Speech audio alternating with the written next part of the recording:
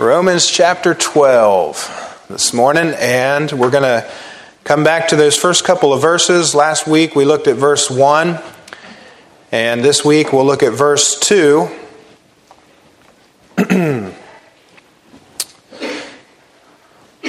The first 11 chapters of Romans are doctrinal, and doctrine is what we believe. It's teaching about what we believe. And that was Paul's practice in his letters. He'd spend the first part of his letter teaching the doctrine, and then he would spend the last half of his letter teaching our duty as believers. Or as one author put it, Romans chapter 12 through 16 is dutiful. It's the gospel lived out in our everyday lives. So Paul talked about our position in the first 11 chapters and all of the blessings and the mercies that we have in Christ. And in the last chapters, 12 through 16, he talks about our practice. What should our lives be like? How should we respond to this great truth that we've learned in our daily lives? And in verse 1, we respond by giving God our bodies. In verse 2, by giving God our minds. And in verses 3, down there ways, down to verse 8 or 9 there, we give God our gifts. That's how we respond to the great mercies. So in verse 1, I beseech you therefore, brethren, by the mercies of God, that ye present your bodies a living sacrifice, holy, acceptable unto God, which is your reasonable service. It's only reasonable. What? Know ye not that ye are not your own? That you're bought with a price? The Bible says that God purchased our bodies when He redeemed us. And therefore we should glorify God in our bodies. He has the title for that property. It belongs to Him. In verse 2, and be not conformed to this world, but be ye transformed by the renewing of your mind, that you may prove what is that good and acceptable and perfect will of God, Paul says. So, biblical salvation results in a great change. He says, don't be conformed, be transformed. Don't be a conformer, be a transformer. There is a great change that happens when a person is truly saved. And it's not an automatic change. It's something that it doesn't happen all at once. You see, it's a progressive thing. It happens over the course of your life, and it's wrought by God. God does it. God makes this change, you see. And it's something that God does when we present ourselves to God, when we present our bodies, which really means our whole lives, to God for service. And when we do that, and we allow God to renew our minds, He progressively, little here, little there, changes our lives, and the change happens on the inside and works its way outside, and that change is going to take the rest of your life. And as we studied recently, what God is doing is He's making image bearers. He's changing us to make us more like Christ, like His Son. That's the goal, to be like Jesus. And that won't be accomplished completely and finally until the Lord takes us home. And then when that happens, we're glorified. You see, when you get saved, you're justified. Justified by faith alone. That means to be made right with God. Your sin canceled out. By faith, you're justified. Then God in your lifetime is sanctifying you. That's a progressive thing. It's a process. It's continual. It's ongoing. But the final part is glorification. Justification, sanctification, glorification. That's when we're with the Lord, when we drop this mortal coil. This is the problem. Our flesh, our old nature. Praise God, we won't be able to sin anymore. We'll be glorified. We'll get a glorified body, and we'll be like Jesus. We'll think like Him. You know, we won't be a God, but we'll be like Him in that sense of having a glorified body. It'll be done one of these days. But back to the nasty now and now. Amen. Now, God wants us to be transformed by the renewing of our minds. So let's have a word of prayer, and then we'll dive into this. Our Heavenly Father, Lord, I thank You for this message today. Lord, I pray that You'd slow down my my speech and my thoughts, and help me, Lord, to get this across clearly in a way that's helpful and easy to understand. So I pray that you'd make it easy to preach this morning. Pray, Father, that you would bless the hearers, bless your people, that we'd be helped by this, that we would be encouraged, Lord. There's so much in this world right now to discourage us. There's so much bad news. We thank you for the good news this morning of the gospel of Jesus Christ and its power to change lives. I'm thankful, Lord, I'm not the person I was when you saved me. I'm different. And I'm not the person that I used to be before I got saved. But you're working in me, and I pray, Lord, that you'd help all of us to be submitted to that, to surrender to that on a daily basis. In Jesus' name we pray. Amen and amen. So first of all, the Bible tells us if we're going to give our minds to God as our reasonable service, it tells us, be not conformed to this world. Now that's my first point. It's saying, leave the ways of this world. This is a separation. Leave the ways of this world. Don't be conformed to it. What does that word conform mean? It means to fashion yourself after the world. Some have described it as, don't let the world, pour you into their mold and make you like them, because we're supposed to be different. When a Christian gets saved, there's a change that happens. A lot of people won't get saved because they don't want to change. They're not willing to repent of their sins. They're not willing to turn to God by faith. And they want to go their own way, and they don't want to change. And so when they hear the gospel, they reject Jesus Christ because they'd rather go their own way. They want to be like the world. And God calls us to leave the ways of the world. We're not supposed to follow ungodly men and ungodly women. We're not supposed to follow their ways. We're not supposed to fashion ourselves like them. But that's exactly what we do, isn't it? Especially when you think back to your youth. We look up to somebody. It might be a basketball hero, or it might be a musician, or it might be one thing or another. It might be a Hollywood actor. But one way or another, we look up to somebody and we want to fashion ourselves like them.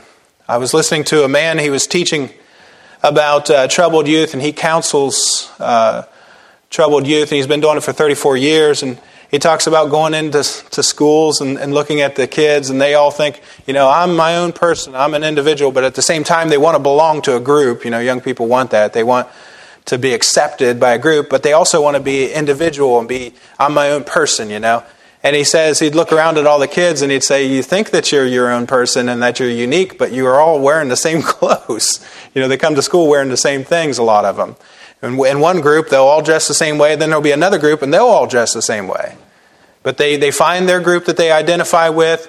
And with that fashion, with that outward appearance, and with that attitude and that manner of life, also comes some behaviors and some words and some ways of talking and some goals, some things that you think that you want to become. Children decide that by the age of 14 is what they say. They decide what they want to become, And so they pick something, they pick a fashion, they pick a person, they pick something, and they go after that. Well, the Bible says that when you get saved, you're not to live like that anymore. You're not to follow the people of this world, the ungodly. You know what that means? The ungodly? It doesn't just mean wicked, sinful, terrible people. We're not to follow this world, the ungodly. What it means is that to be ungodly is to live as if there's no God. To be worldly is a lot like to be ungodly. It's to live as if we're not accountable to God. God's not even in the equation. To be ungodly means you have no reverence for God, no fear of God. His word means nothing. His authority over you as your maker and as your judge is not even considered. What His word says about gender. You have boys these days that are pretending to be girls and girls pretending to be boys. And sometimes they pick up that identification when they're right at that stage at about 14 years of age, and they decide they want to do this, and they continue on in that, not knowing that it's wrong. But to be ungodly is just to ignore what God says. In the beginning, God made them male and female. He created them. So if you're ungodly, God's not even in the equation. You might be a pretty decent person, overall a good friend, and work hard in school or work hard at life and in your job, and pretty decent to your neighbors. If there's a tornado and trees get knocked down, you'll go and help them clean up the mess in their yard and so on. You're a pretty decent person, but still ungodly. God is not in your thoughts. He's not in your ways. You have no reverence, no desire to worship Him. That's the same thing with the world. To be worldly just means to that's all you care about, is just the world, the things of the world. And some of them are not necessarily all that bad, but that's all that matters to you. Just stuff, temporary things that are not going to last forever. No consideration, no interest in eternal things. But to be godly and to be unworldly is to give ourselves to God, to reverence God, to fear Him, to worship Him, to learn about His person and to learn about His will. You know that God has a purpose for your life. It's called His will. He has a purpose and a plan for all of our lives. And when you're godly, you're interested in that. And His will is that we would be renewed in our minds and that we would not be conformed to this world. Ephesians chapter 2 verse 2 says this, "Wherein in time past ye walked according to the course of this world, according to the prince of the power of the air, the spirit that now worketh in the children of disobedience." You see, there was a time when you used to walk just like this world, and you followed the same course. But if you're saved, you got off that path, and you got on the narrow way with Jesus Christ. Galatians chapter 1 verse 4 says this, "Who gave Himself for us that He might deliver us from this present evil world." You see, the Bible says that this world system is evil. Now, it's not talking about the trees and the river and the birds, and nature. It's not talking about that. It's not even talking about people. God so loved the world. When the world is used in John chapter 3 verse 16, it's talking about mankind. God loves fallen, sinful mankind enough to send His Son to die for them on the cross. And Jesus proved that He loved us because even up on the cross, those that were torturing Him and those that nailed His hands and His feet to that cross and put that spear in His side, He prayed for them and said, "Father, forgive them." Proving that He was willing to forgive even the people who persecuted Him. And humanly speaking, put Him to death on that cross. He can forgive anybody. If he can forgive those Roman guards and forgive the Jews for selling out their own Messiah, He can forgive anybody. God loves mankind. This world is beautiful. It's God's creation. It's not talking about that. It's talking about this world system. A worldly system that is evil, that is under the control and the power of Satan, and is contrary, against God, against His people, against God's will. You see, there's basically two kingdoms. There's a kingdom of light, that's God's people, and there's a kingdom of darkness. The kingdom of darkness is contrary to God and His will and His ways. That's what we're supposed to come out from. That's what we're supposed to leave. The ways of this present evil world. It's under the direct control, influence of Satan. So how about it? How about it in your life, Christian, brother or sister? Do you look more like the world? Or do you look more like Christ? Have you allowed the world to conform you to its image? We're going to have my cousin Johnny. He's going to be down here preaching tonight. And he's more like an older brother. He's about the same age as my older brother. They ran together a lot. They were just like brothers. they took an interest in me when I was a teenager, and they came and got me, and they would take me to do things that I couldn't afford to do, and my dad wasn't around to do, so they would take me to do a lot of fun things. They'd take me out and let me drive the car out on the country roads, and go do donuts out in the field and stuff with the old car, and just let me do fun stuff. They introduced me to a lot of bad stuff as well, but they were friends to me. They were good to me. But my cousin Johnny, when he was just a young man, he grew up in church, and he made a profession of faith. And he asked Jesus to be his Savior. He was in church, just from his youth all the way up. But when he became a teenager, he rebelled against God. He rebelled against the church and against the people of God, and he decided to go his own way. And so he grew his hair out long. You know why? Because he had somebody that he looked up to. Back in that day, he liked Aerosmith, Poison, Great White. I can't think of all these. Bon Jovi. I don't think he liked Bon Jovi. Bon Jovi and all his hairspray and everything. But he grew his hair out. He had long hair like a woman. And he would hairspray it and tease it. And he started working out, and getting big muscles and running around with all the girls and going out and partying and drinking. And every once in a while, an old faithful preacher that lived close to them would come up to them, and Johnny and my brother Ben would be together. They both did the same thing. They had this image of this rock star lifestyle, and they wanted it. And so they conformed to it. They fashioned themselves like that lifestyle. And they did everything that the rock stars do.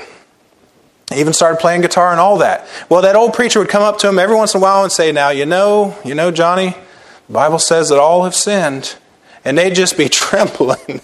This old preacher man coming up quoting the Bible to them when they're, half out of their minds on drugs and alcohol, and quoting the scriptures to them, just come up to them and just remind them, the Bible says all have sinned. "Oh yeah, I know that. Well, you know that God's a merciful God and Jesus loves you, and there's nothing you can do that He won't forgive you." "Yeah, I know that. Just go away, Just try to get rid of that old man as quick as they could. And just go on to, "No, I don't want to think about God. I don't want to think about His Word. I just want to do what I want to do. I want to be conformed to this world." And every once in a while, God would send that old preacher man to come around again. And he told me about one time when him and my brother were sitting in their driveway out in their little country home that my cousin grew up in. They're sitting out in the driveway. It's nighttime. They're sitting there in the car, doing, what they were doing. And here comes that old preacher man. He walks right up to the window. And they got to roll the window down, and he started telling them, God loves you. The Bible says the wages of sin is death, boys. Wages of sin is death. Are you saved? You don't want to die in your sins. You'll go to hell. God loves you. He's willing to forgive you. You can go to heaven when you die. Give you a brand new life, and they just listened to that. And Johnny respected him, right? He respected that old preacher man because he was telling him the truth. But Johnny had a bad conscience, and he wanted to go on in his sin. He started to spiral out of control because he was miserable in it, really. And he'd go, and they'd go into Columbus, and they'd go do things, and go to these parks and go do things, and they might be in some place, doing some kind of entertainment, and Johnny would get a little bit too drunk, and when he got drunk, he'd fight. And one time he got in a fight and picked a fight with the wrong guy. It was a police officer that was there to get them out of there because they weren't behaving themselves, and got in a fight with a police officer, was thrown in jail. They were mean guys. Him and my brother both. They would just go down in Zanesville, just go down the strip where everybody cruised. Back then, that's what they did. They cruised. And they just looked for the guy that seemed like he was the toughest, biggest loudmouth, and just beat the tar out of him. Just to fight. They were good fighters.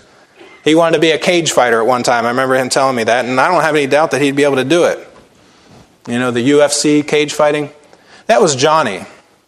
Following that way. But you know what happened? God got a hold of his heart. And when God saved my brother, who was also following that same lifestyle, my brother witnessed to me, and he led me to Christ just a month after he got saved. And when my cousin Johnny saw that, he came under conviction, and he felt guilty because he realized he steered me down the wrong path. He steered my brother Ben down the wrong path. And in spite of all of that, God still saved my brother Ben, still saved me, and then Johnny got right with the Lord. And you know what happened? As a result of that, Johnny decided, I don't want to be conformed to this world anymore. I want to be transformed. by the renewing of my mind. And long story short, Johnny ended up becoming a gospel preacher. He went to Bible college, and now he's a pastor of a church. But listen, do you realize that a backslidden Christian deciding to conform himself to this world almost ended in the death of my brother? My brother was clinically depressed, suicidal, sitting on his bed, like I've told you before, with a gun and about ready to end his life, and would have done it, no doubt in my mind, would have done it. But the Holy Spirit stopped him, arrested him, and said, you got that Bible up in that closet that your wife bought you and you've never read it. Maybe you ought to get it down and take a look at it. And you see, my brother might have killed himself. I might have continued on in my way, which was not healthy, never gotten saved. I'd rejected the gospel a couple of times. And all that would have happened because of a backslidden Christian who was conformed to this world. And to this day, he'll probably say it tonight, to this day, my cousin Johnny, who's more like my brother, he says, John Paul, I'm so sorry for leading you down the wrong path. I'm so sorry for introducing you to some of the things that I introduced you to. I should have been a good witness to you, and I wasn't. But you know what? You might be like Johnny, Pastor John Bell. You might be like him. But praise God, in His mercy, if we decide we're going to leave the ways of this world and we're going to come to Jesus Christ, and we're going to say, Lord, I'm sorry for fooling around. I'm sorry for being worldly. I'm miserable and I don't want to continue on like this. The Lord will then take you just like you are, will restore the relationship to God, will forgive you, cleanse you, pick you up off the ground, dust you off, set you off on the right path where you can be transformed by the renewing of your mind. So that's the second point.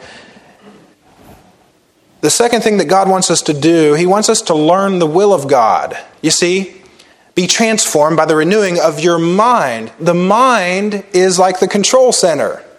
Your mind controls your actions. You decide what you're going to do. We reason in our minds, we plan, we dream, and it all happens up here. This is the control center, and it controls this. It controls the whole life. And God wants to renew your mind. God wants you to be a nonconformist. Amen. He wants you to have new values, new motives. You know who we're supposed to pattern our life after? Who we're supposed to fashion our life after? It's not Steven Tyler from Aerosmith. It's Jesus Christ.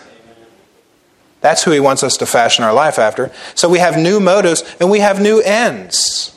We have new goals for our lives when we transform our minds. You know that word translated transformed is the word that we get our word metamorphosis from. God wants us to metamorphosize our minds, to let Him metamorphose us by our minds. And it happens when you're exposed to this, you see. A worldly person doesn't want to hear this. An ungodly person doesn't want to learn from this.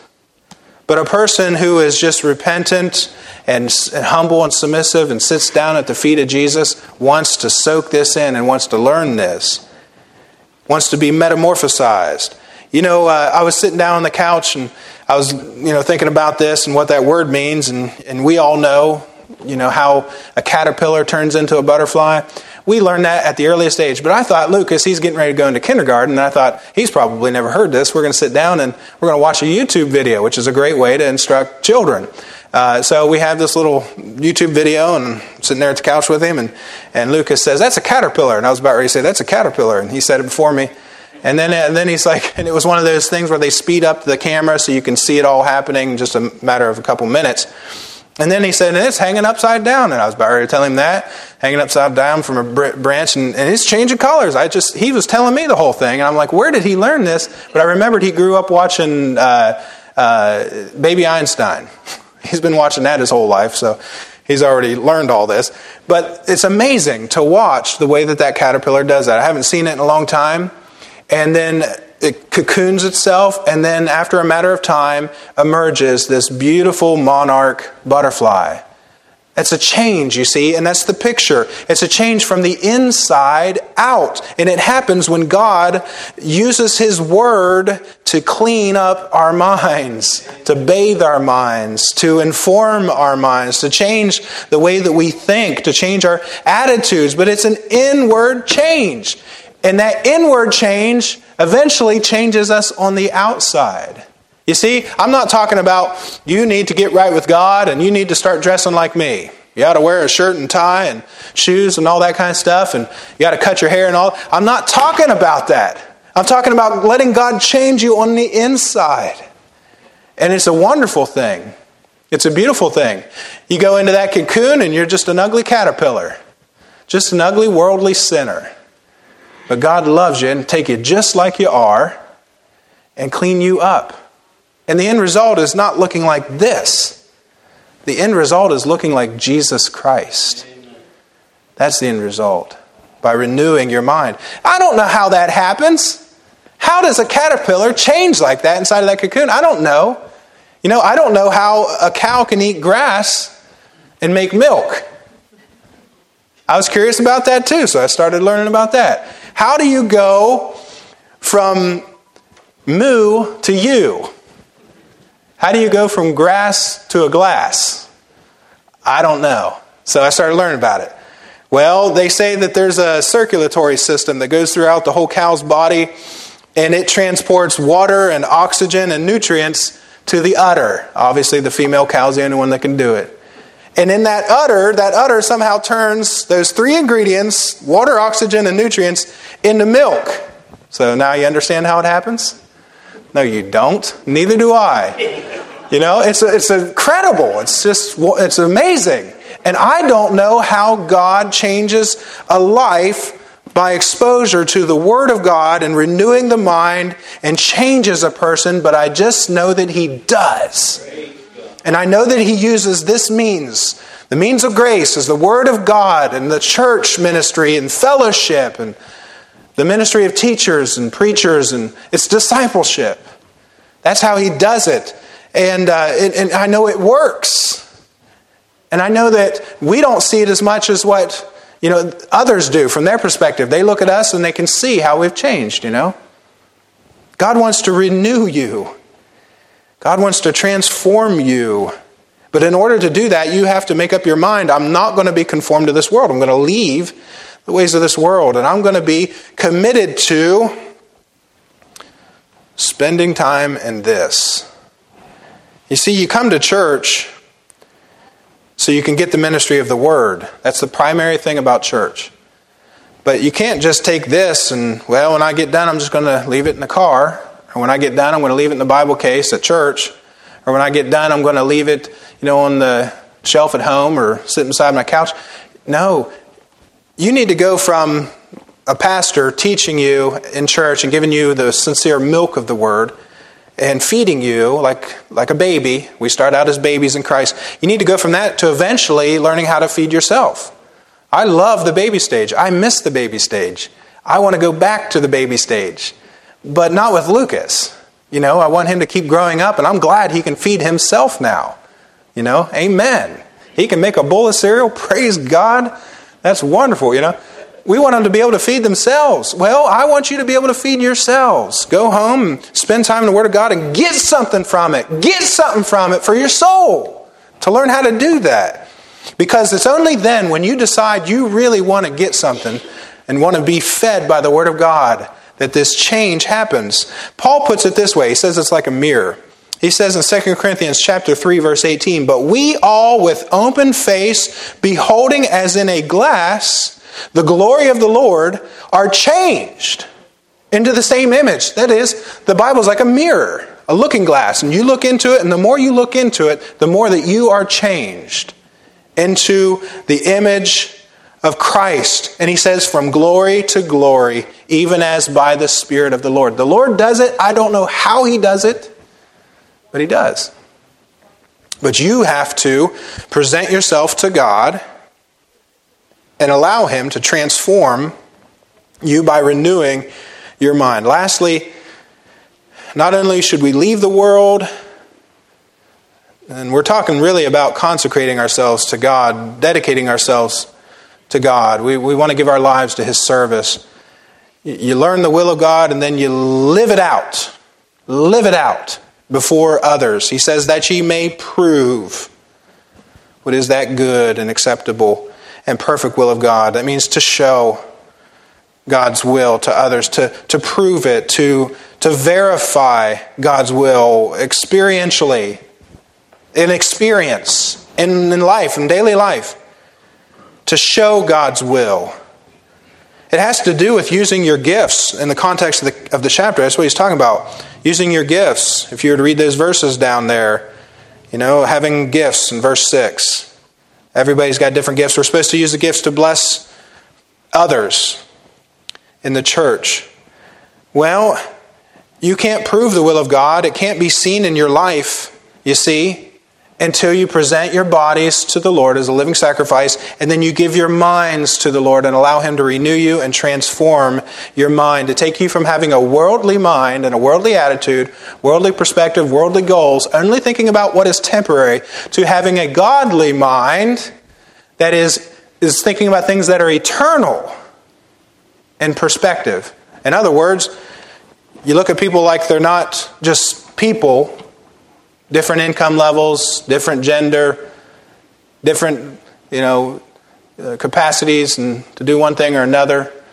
Funny, not funny, introvert, extrovert. You don't look at people just like that anymore. You look at them like precious souls for whom Christ died. I look at people like this. They're either God's children or they're not.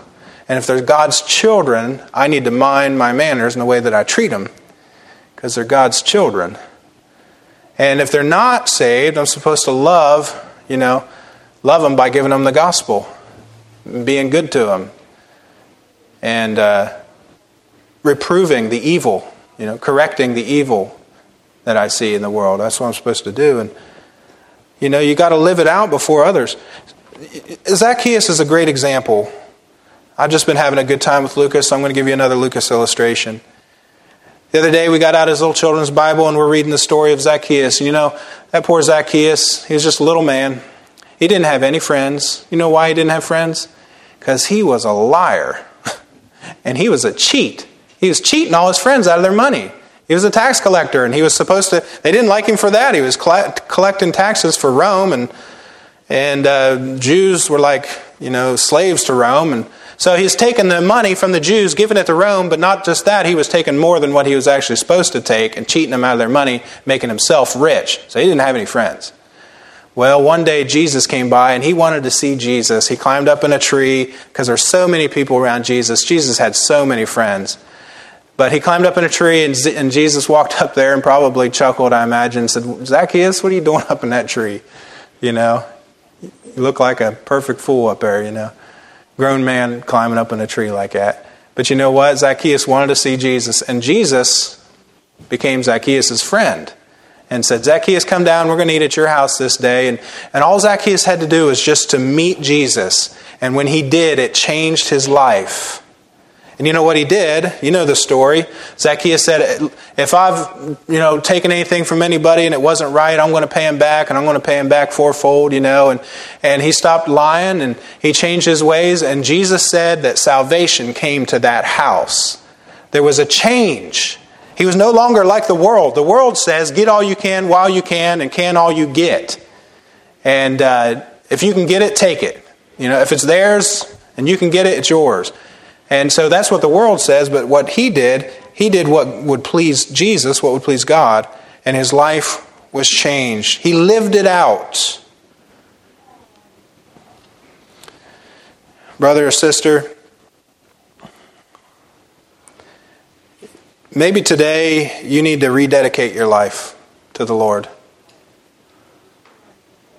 Maybe there was a time when you had offered up your life as a living sacrifice and you took it back. Maybe you're like Demas. You know what Demas's problem was? He was serving Paul. Man, he did a lot of things. For years, several years he served with Paul. But Paul said he left. He left me. He left serving God. What was his problem? He loved something that God says is evil.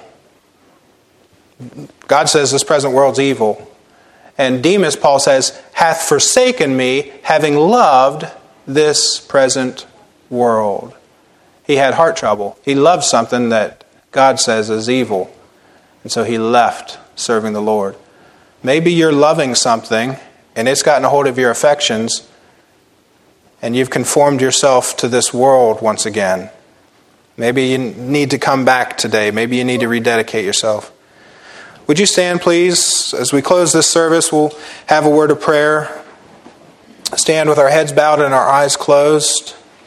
You know, Matthew Henry, he was a great Bible commentator. He made a good point when he said that the service to the Lord is only acceptable when it's according to His written will. So if you want to serve the Lord acceptably, you got to be transformed, be continually renewed in your mind. We're in the world, but we're not of the world. We use the world, but we don't abuse the world.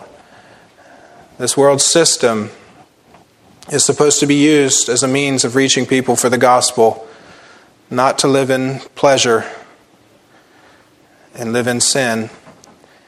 With our heads bowed and our eyes closed, no one's looking around. You know, this message is primarily aimed at believers, and as far as I know, everybody in here is saved and is a Christian.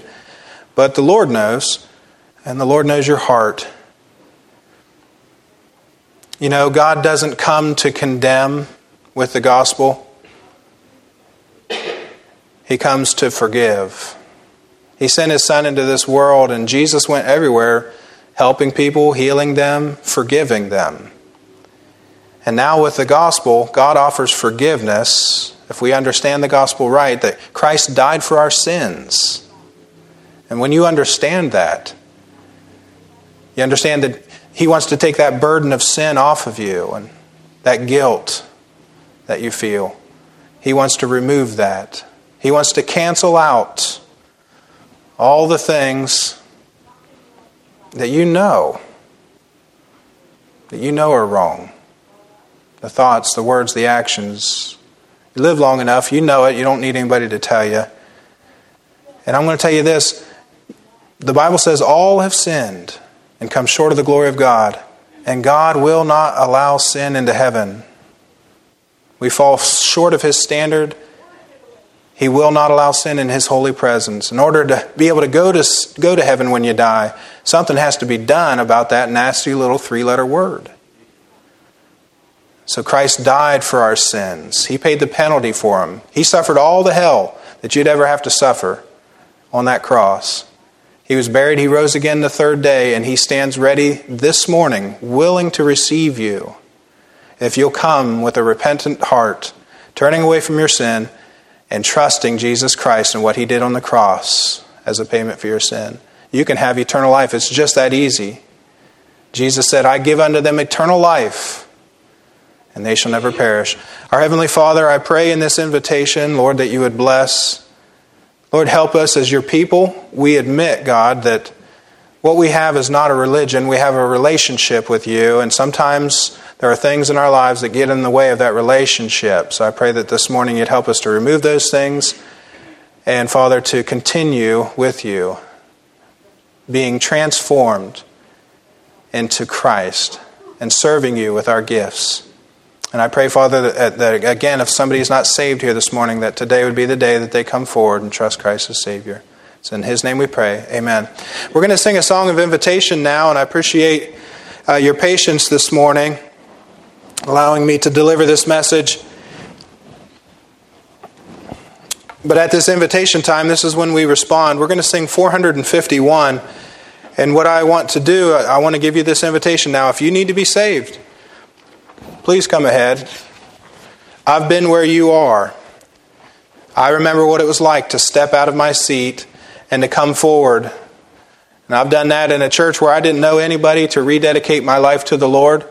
But that's how we give the invitation. If you need to be saved, you step out of your seat, you come down here, and I'll be here with the Bible to pray with you and help you trust Christ as Savior. It doesn't take long. The hardest part is that first step, isn't it? And for a wayward Christian, it's humbling. I admit it. It is humbling. But that first step, to step out of your seat and come and say, God, I am dedicating to my life to you once again. And you say, well, I don't want to do that in front of everybody. Everybody knows me. If that's the way you feel about it, that pride right there, that pride's going to get in your way. You don't have to come down here. But if God's put it on your heart, I'm going to tell you, He does something. When people respond in humility, they put their pride away, they come in humility, and they just come to get something set right with God. Let's sing this song now, Trust and Obey. We'll sing 1, 2, and 5. Let's sing on that first verse.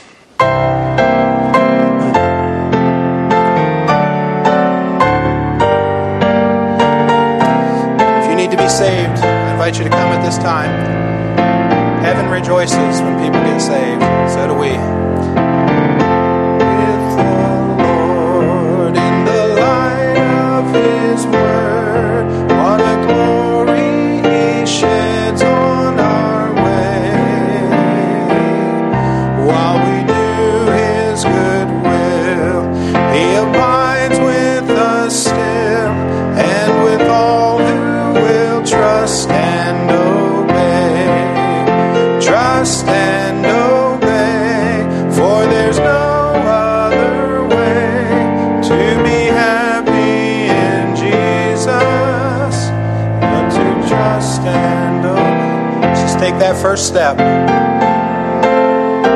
Take that first step. The Lord will come through from there. Trust and obey. Not a doubt or a fear, not a sign or a tear, can abide while we trust and obey. Trust and obey, for there's no other way to be happy in Jesus but to trust and obey. On that last, fellowship sweet, we will sit at His feet, or we'll walk by His side in the way. What He says we will do, where He sends we will go. Never fear, only trust and obey. Trust and obey, for there's no other way to be happy in Jesus but to trust and obey. Amen. All right, before we're dismissed, the Lord doesn't ever force anyone to do anything. God's a perfect gentleman. But God knows your heart. He knows mine. And He's always lovingly pleading, drawing you to Him. It's the goodness of God that leads a man to repentance. Brother Clifford and I have something in common. We were both prodigals. And we both didn't have the ministry of the church when we were first saved to help us to grow so that we didn't fall flat on our face.